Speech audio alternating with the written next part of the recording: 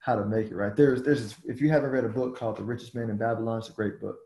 And on one of the stories, the father who was wealthy gave his son two things before his son went out to be on his own. He gave him a bag of gold and he gave him some tablets, right? So the son went out, blew the bag of gold real quick. And then he was broke, had to work some, crazy, menial jobs. Then he finally took out the tablets his dad gave him, and the tablets were like principles of how to make money. So he exercised the principles, ended up using them, built his own wealth back up, brought his dad back 2, 3, 4 times what his dad gave him, told him the story, right? And that's the most important part. The most important thing was not the bag of gold. It was how to do it.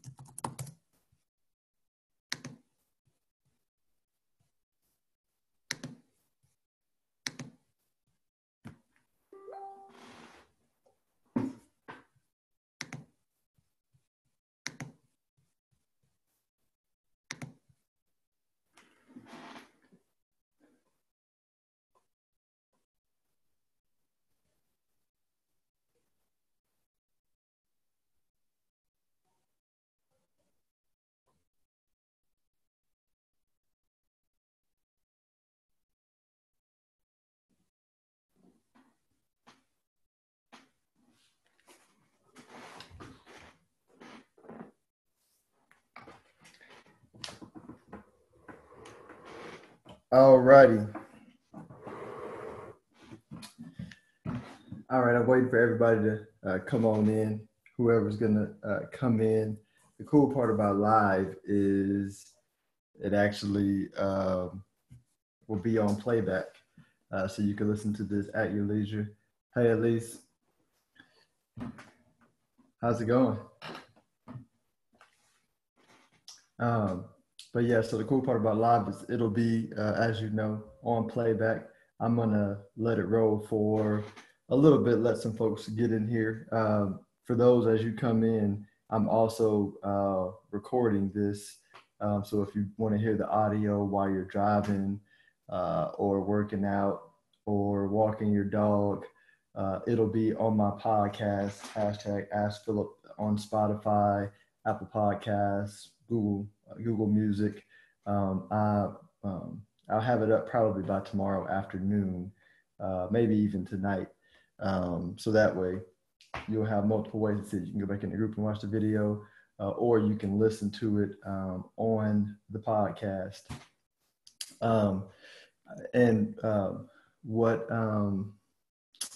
What we talked about when we scheduled it with Elise was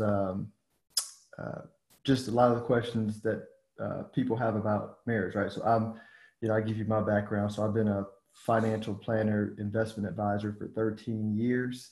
My poor wife married a financial planner. And so, and I was 23, fresh, I'm a finance major.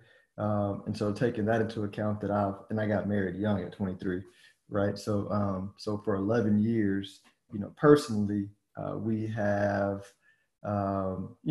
had to build a system for marriage and money. And for the 13 years I've been practicing as well, I've met lots of couples that have, done well with finances, and a lot that have struggled with finances. And so it's a common thing that is a big deal for couples.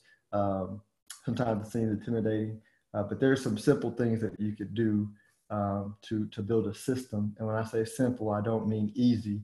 And so I came with the 4 questions that I'm often asked in financial planning meetings. And I got a couple other questions that were asked that I'm going to also answer. And if you have any questions, feel free to drop them in the comments section. I got my computer up too. So if you're not comfortable, asking the questions, you can feel free to email me and I'll make it anonymous at Philip, or what's my email address? pwashington@stonehillwm.com, pwashington@stonehillwm, like wealthmanagement.com. So I got my computer up. I won't say who it is. I'll just ask the question, or answer the question, or ask it so the group can hear it, and then answer it anonymously, so you can have it. But and I think I kind of briefly went over it. I was asked to share my marriage story, and I kind of ran through it. But again, my wife Kelly and I have been married 11 years. We both went to UTSA. She graduated before me, but then after we graduated, she gave me a shot. After we both graduated, she gave me a shot. I guess I had to wait to get a job first. Although, when she married me, I was, and this is actually relevant to the finance story. When she married me, I was 100% commission salesperson, right? So I've never had a salary in the, 11 years of us being married. I've never had a salary, right? So, in the beginning, I was broke, building my clientele as a financial planner. So we had to really be smart with money. As I made money, eating my own, my own advice, I invested heavily in the business. I saved a lot. So even though we kept a pretty, all right, let me give the email one more time. P Washington, so P as in Philip Washington @stonehillwm.com, like wealth management. P Washington @stonehillwm.com. And so, so we had a long period of time, 3, 4, 5 years where money was real tight, right? And then once I started making money, I was investing it back in the business. And then once I started making money, net of the money I invested in the business, I had the right idea. Oh, actually, we moved from San Antonio to Dallas, right? We got pregnant. So my wife wanted to we wanted to go to Houston where my folks were, or Dallas where her folks were. So, so we decided to move to Dallas and have to rebuild my clientele. There it is. There's the email. Just have to rebuild my clientele, which means I went through another period of being somewhat broke, and then I rebuilt that. And then I had the crazy idea of starting my own investment advisory firm, invested all of my money into that, and we went back to living lean, right? So the point is, almost all of our marriage, except for, the 1 year before I started my own business. And then maybe now, even though I'm still investing pretty aggressively into my business, we've had a, real tight budget, right? And it, fully transparent, causes the same tension that it causes in every other household. But, 4 or 5 years ago, we developed a system that works for us. And so I'll share that as well. So, but I'll answer the systems question as I go through some of the questions, because the questions are going to actually help answer with some of that. So first question, should we combine finances, manage them separately, or some combination of both, right? That's a very good question. And especially in the world that we live in now, where all the old rules are changing, right? Women take out trash and mow the yards. There's dads who who stay at home, right? So we're in a unique time. And for me, I think it boils down to communication, right? In each individual couple. I think if you didn't do it in the beginning of the marriage, you can't go back. So now you just have the conversation and you say, hey, what makes sense to us, right? If you both are comfortable separating your finances, then that may work for you. If you want to integrate your finances together and you're fully comfortable, that works for you, or some sort of combination. I'll give a couple different examples of ways that I've seen it work, right? So I know some couples who just separate their money. Matter of fact, I have a client, I met with one, the wife. I built her a financial plan, and then she got her husband on board. I built him a financial plan, and both of them are great savers. Both of them have, low debt. They both care, just, for one reason or another, they didn't want to mingle their assets. They're happy. they live life, it works. And so but what they decided early on was it made sense for them to separate their money. Then I have couples where they mingle everything together. They assessed, hey, this person is good at details, keeping the budget and keeping everything on track. And this person, was maybe good at, um, staying on budget when they have a budget, right? And so it works, and they commingle. And commingle is actually what a lot of households do. They just don't have the system. And I'm gonna go to the third one. I'm gonna come back to the system. So the third one is a hybrid, right? And a hybrid is, something similar to what me and my wife do, kind of.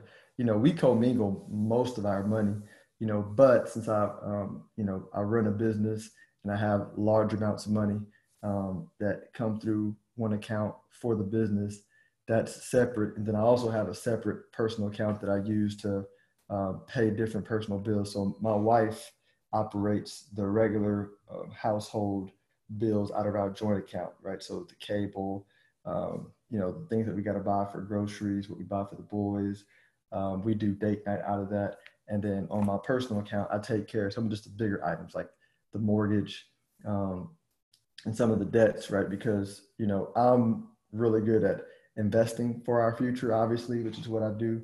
The mortgage is an investment in our future, right? And I'm in charge of our student loan, car payment, debt elimination strategy, right? So I run that because it's easier for me to do that, and then we communicate, right? So she knows she has we did a budget, and she has a feel for what we can spend out of this account, and we talk about it. And if she needs to go over, she'll say, "Hey, Philip, this is normally not what we spend in a month. Is this in the budget for it?" Because she's not one to like do spreadsheets or all that, and I used to try to really get her to do the spreadsheets, but I realized, nah, that's just not who she is. Like, she's a creative artist, musical type. I'm the nerd on the finances. So I keep the spreadsheet and do everything, and I make her abreast of what's going on. I go over it with her a couple of times a year.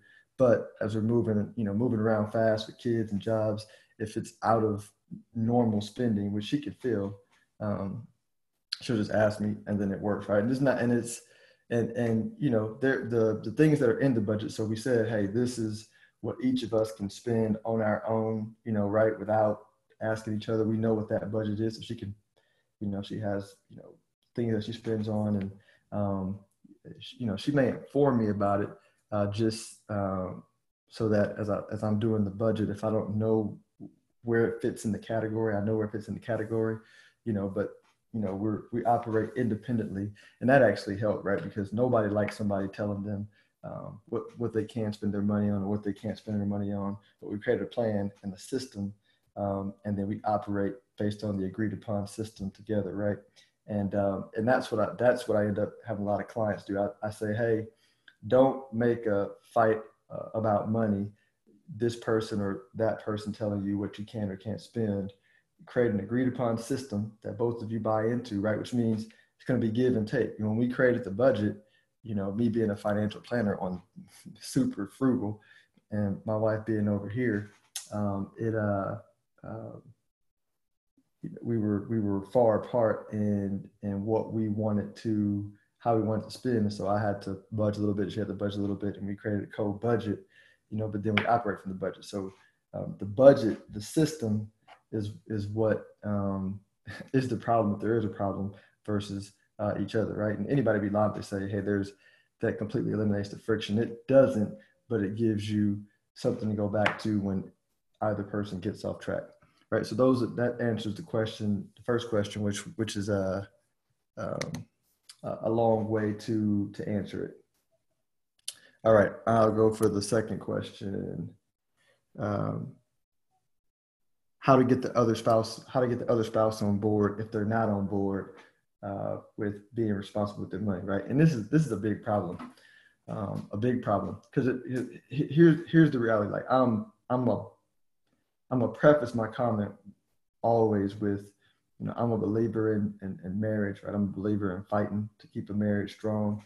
Um, but if you have a spouse that's not good with money and doesn't care about being good with money, um, something inside of you has to just if to make you're gonna if you want the marriage to work, just understand you may not get where you want to be financially, right? And that just if you can just uh, wrap your mind around that for a second and be okay with it, right? And just understand it is what it is. I mean, that's the unfortunate first step. It's not saying they can't have a turnaround or they can't eventually come, you can't work on them, but you know, it's hard to change people and you're not going to change somebody. What I've learned about marriage is people will change or they won't, but it's completely up to them. You're not going to do it. And so, if so here's what to do though if while you're waiting on them to change, right? I would recommend you to be highly organized yourself, right? So you know I talk to a lot of, and this is a lot of guys, right? A lot of guys will blame their wife for their spending when we get in the financial planning meeting, and then I'll dig deep and say, well, hey, do you keep a budget? Well, no, not really, right? And so, or if they keep a budget, they don't stick to their budget, right? So what a lot of times happen is the person complaining doesn't have strong spending, strong discipline either, and they're just blaming the other person, right? Because in reality, there's going to be people who are strong and weak in different parts of the marriage. So I give you my perfect example. My wife met me, I was bad at cleaning, right? I was bad at cleaning. I just horrible at cleaning, right? Now, after she was just consistent with her value of cleaning, just consistent, right? I'm sure I wore her out, right? She would, we would have the friction, and if we'd agree on something, then I would do it, and have the friction agree on something, then I would do it, right? To now, I clean a lot. Like I clean a lot now, relative to the beginning, but it took time. Like she's not going to change, 23 years of who I was overnight. It just took time, but she stayed on her values. But I'm telling my wife is a cleaner, like a cleaner. Like before, at the one time we had a cleaning service come to our house, she would clean before they got here, right? So she was strong at it.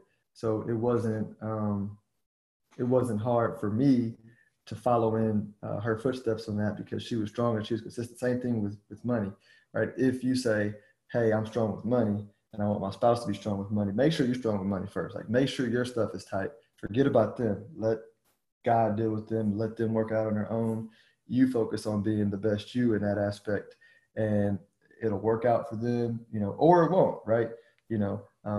But that's the first thing I would do, right? The second thing that I would do, and this is where it's a really worst case scenario, right? Where you're like, this person is just not going to stop, but you're committed to marriage and you want to stay in marriage. I would consider having a real conversation to just say, hey, look, I want to make sure that there's something in the future for our kids, that we're going to be able to have money in retirement, that we won't always be in debt. So let's separate our finances. It may take some months, but let's separate it out. I'm not saying we're separating. I'm saying we're separating our money, right? I'm not going to be yoked to you from a debt perspective. That's your debt. Or you may help them pay off some, but you get to a point to where you separate it so they can do their deal. And then you're over here building for y'all's future. So they're not taking you down, right? And once you separate it out, you can even have a contingency fund for whenever if they're going to mess up and need money, like you can save money for that. But you end up treating them like that family member that you have to help from time to time, that can't take your entire shit down, but that you're available to help when you need it.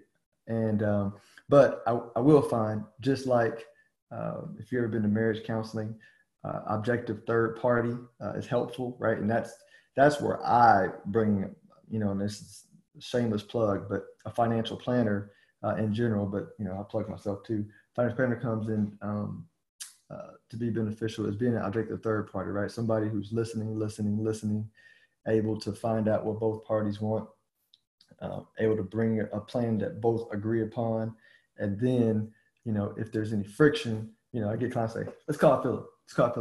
They call me, hey Philip, we need to meet because we having a slight disagreement on something, and then I'll meet, and then I'll listen, be a referee. By the way, those people say, man, Philip, we're sorry. We're bringing you into this. I'm like, hey man, look, first of all, like, I'm married. I understand. Right. I don't judge either. Right. I'm here to listen, and we're going to figure it out, and create a plan. And, I've always had a time where we've figured out a way to not make each spouse the problem, but we make the problem a problem, and then come to a mutually agreed upon agreement, right? And I'm talking like, I've had clients make big decisions, like selling a house, right, in the meetings, you know, that, one didn't want to sell, one did want to sell, one didn't want to cash out a 50, didn't want to cash out a IRA, to meet their business goals, right? But we figured out, we made some big decisions together, but it wasn't me telling them what to do. It was just listening, helping facilitate communication, and they created a plan and a system, right? So that's what we did. Charity says over $50. Okay, that wasn't a question for me. Let's see if it's another question. So that's what you do to get your spouse on board. Third question: should one spouse be able to pay all the bills, and the other spouse get to do whatever they want with their money, right? And I actually have never ran into this, but my wife and I watched this show called Love at First Sight, and this couple had friction over that issue. And so I was like, that'll be an interesting. I wonder if anybody else is struggling with that. But the answer to that is it just boils down to communication. If you saw the last season in that show, they didn't end up getting married because for the dude, right? And I understood, like, the dude was me. Like, my wife didn't understand why he didn't want to marry her. 'Cause outside of that, like, they had great chemistry. Both were attracted to each other. They had similar values outside of that. But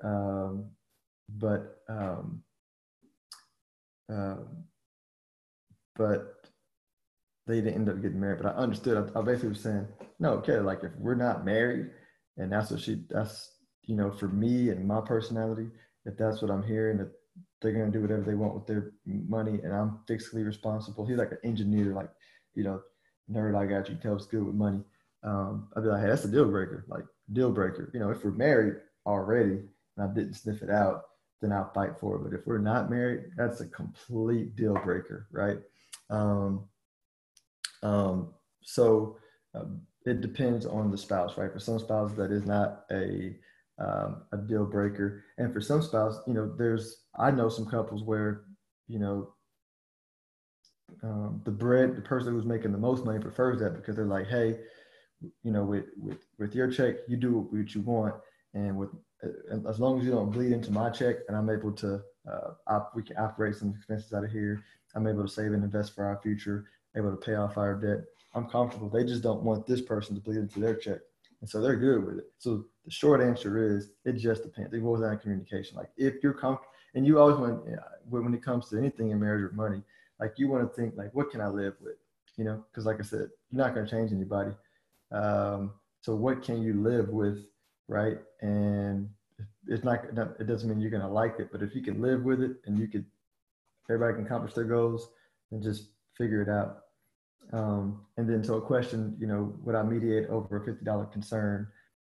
Absolutely. Like, my clients call me for just, random stuff.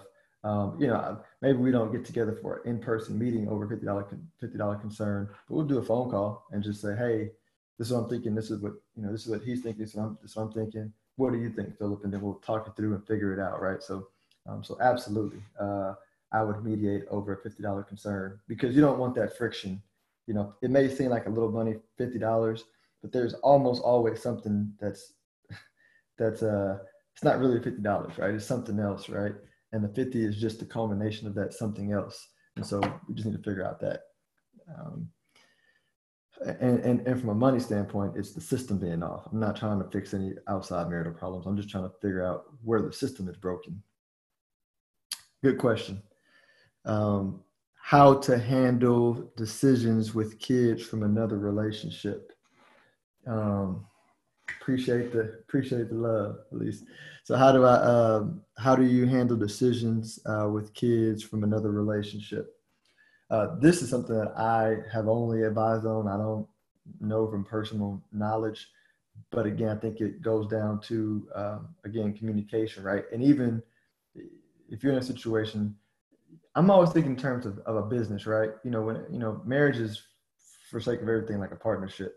And so if you have kids involved from a different, you know, from a partnership that didn't, that's no longer in business together, you still have to communicate with that partnership because you have assets still commingle, right? The assets being the kids and the transacting of money.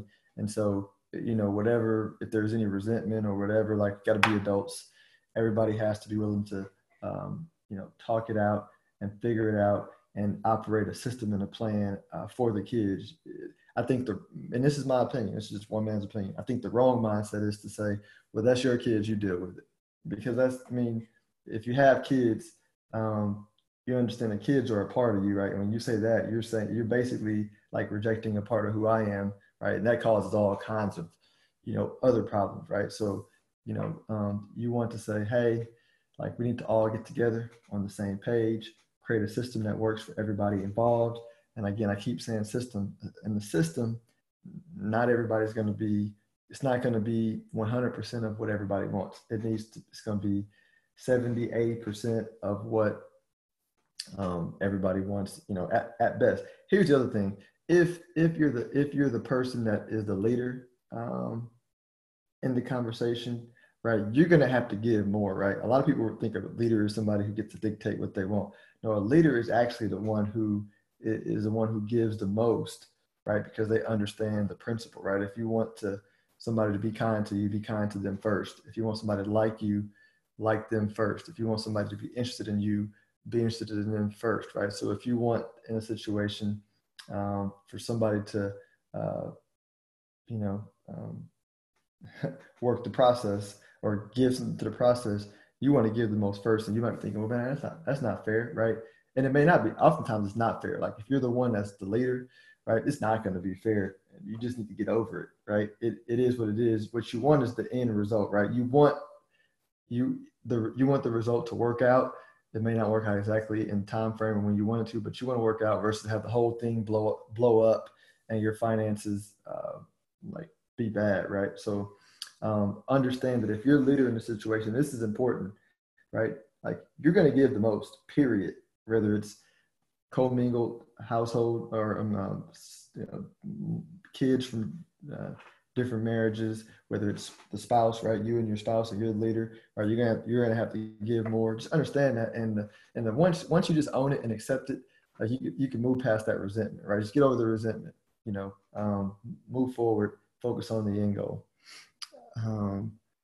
Couple with one income. So if a household has one income and one person doesn't work, does it make sense to give them a monthly allowance so that they can feel independent, right? And again, this is a opinion, but I think it's grounded in good observation and good processes.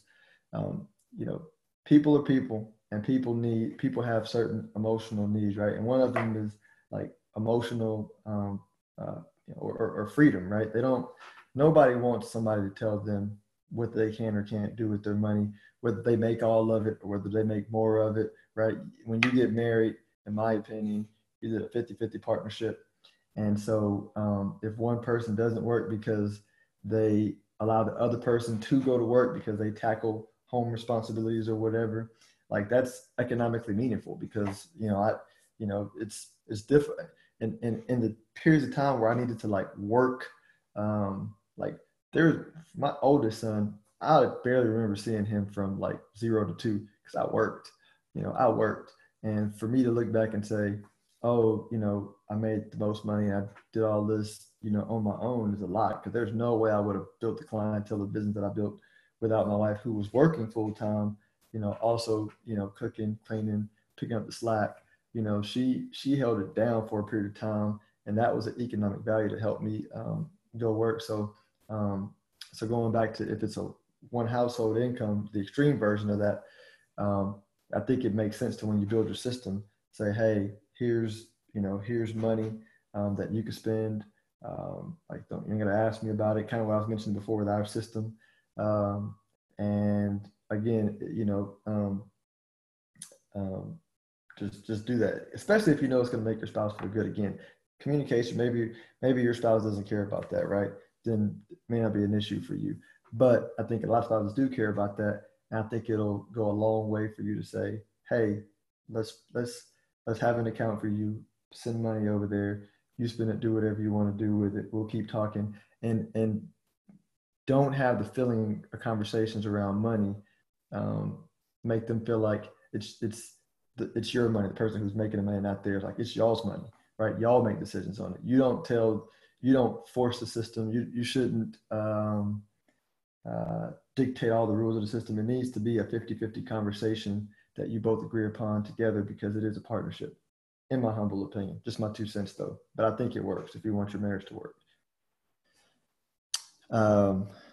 Should you invest more for retirement or for kids' college? This is actually a good one.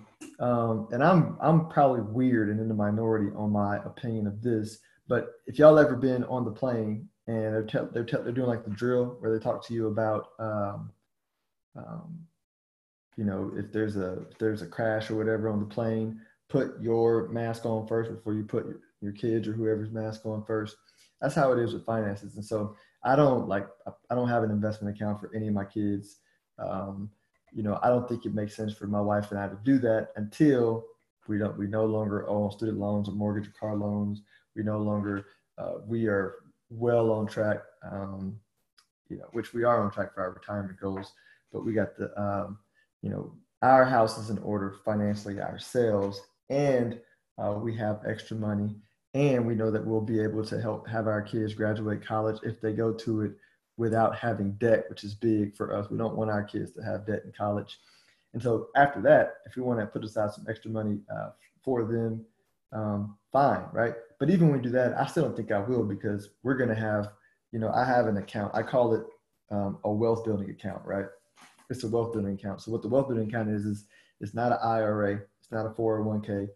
It's an investment account where there's no limits on how much money you can put into it, no restrictions to get your money. I can invest it in stocks, bonds, ETFs. Like, I can manage the way I want to manage it. And so it's liquid.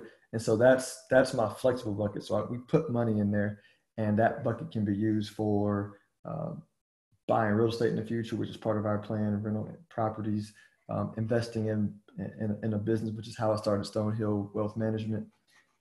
Investing, it could be used for retirement, right? It could for college. So what I did was I created a financial plan, and I put in the financial plan in my software all the goals that I had. And then my financial system calculator said, here's how much you got to save into all of your accounts to reach your goal, right?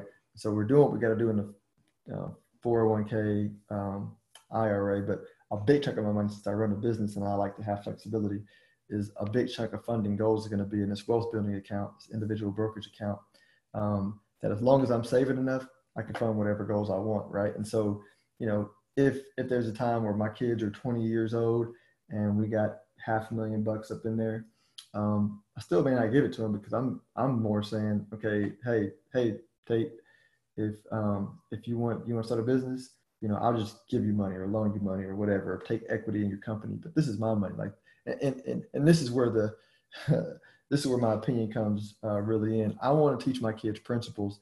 I want to teach them how to make their own money, right? And then I will end up giving them my money, down the road when I die. But by that time, they'll have a lot of money, and it'll be really for my grandkids, and really actually probably money they'll never spend, and money that we can use to reinvest in our community and do charitable things, which is kind of a long. So actually, even though I'm creating money for my kids, because I'm going to teach them how to make money, and then they're going to save and invest, they're actually never going to need my money, which is great. So we can give the charity, and then they'll do the same thing. And then we'll be a family of just giving to causes that we care about, because we keep teaching our kids what's more important than money, which is how to make it, right? There's if you haven't read a book called The Richest Man in Babylon, it's a great book. And in one of the stories, the father who was wealthy gave his son two things before his son went out to be on his own. He gave him a bag of gold and he gave him some tablets, right? So the son went out, blew the bag of gold real quick.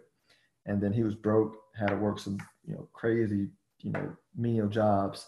Then he finally took out the tablets his dad gave him, and the tablets were like principles of how to make money. So he exercised the principles, ended up using them, built his own wealth back up, brought his dad back 2, 3, 4 times what his dad gave him, told him the story, right? And that's the most important part. The most important thing was not the bag of gold. It was how to do it, right? If you teach them how to do it, they're never going to need your money.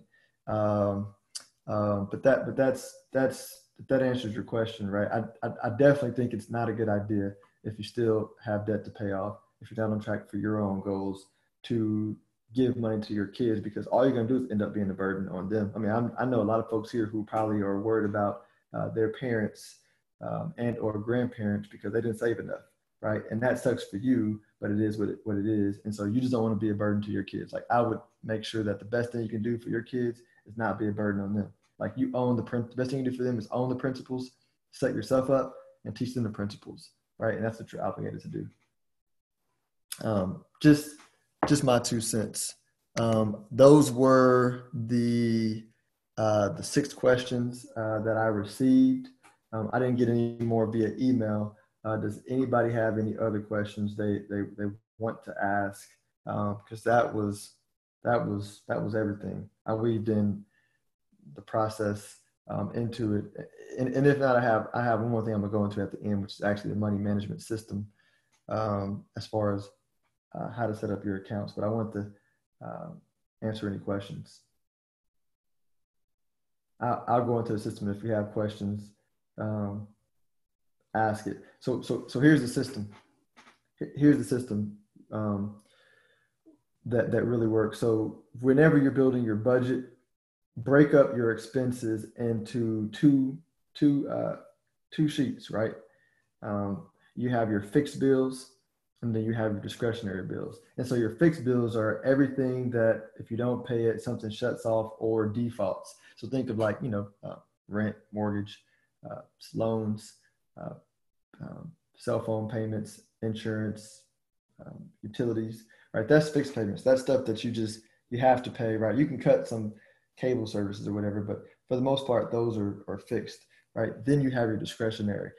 And when you do that, a lot of folks, when they go through their fixed, they'll realize, oh man, we make, so we bring in this amount of money, this amount is going to fixed bills, and then we have all this for discretionary, and discretionary is gas, groceries, entertainment, stuff that you like overspend and blow on. And when you separate it out, it blows your mind, but it allows you to now create a budget. So you'll create a budget for, discretionary spending for husband, discretionary spending for wife, or wife and wife or husband, whatever it is, but discretionary spending for both.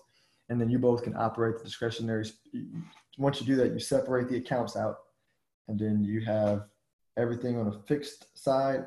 You can, bill pay it, auto pay it, however you want to do it. And then you only have debit cards for the discretionary. So you won't, like, if it's commingled, you might swipe your rent money, right? Swipe your mortgage money. But if it's separated out and you only have a debit card for your discretionary account, then you can't swipe the fixed stuff, right? You're only gonna swipe the discretionary stuff. And almost all of us, and you set a budget on it. So let me backtrack. So let's say you do it and you say, okay, we have $4,000 left over after we pay our fixed bills. I think we only needed $3,000 a month for discretionary. Cool. You got 1,000 extra that goes towards eliminating debt, investing for the future. But the 3,000, now what you do is you pay yourself $1,500 on the 1st and the 15th, right? So it operates like a paycheck. On the 1st and the 15th, you transfer $1,500 from your fixed account to your spending account. And then on the 15th, you do the same thing, right? And you only have a debit card for the spending. And here's what happens. All of us have a number where when we look in our account, like if you're looking in your account data like you should be, to check anything, check everything. And by the way, even if you should look in your account just to make sure nobody's stealing from you. Like, I've caught in 10 years multiple times where somebody was spending money out of my account, and I caught it quick and was able to get it replaced. because I look at it every single day. So look at it every single day.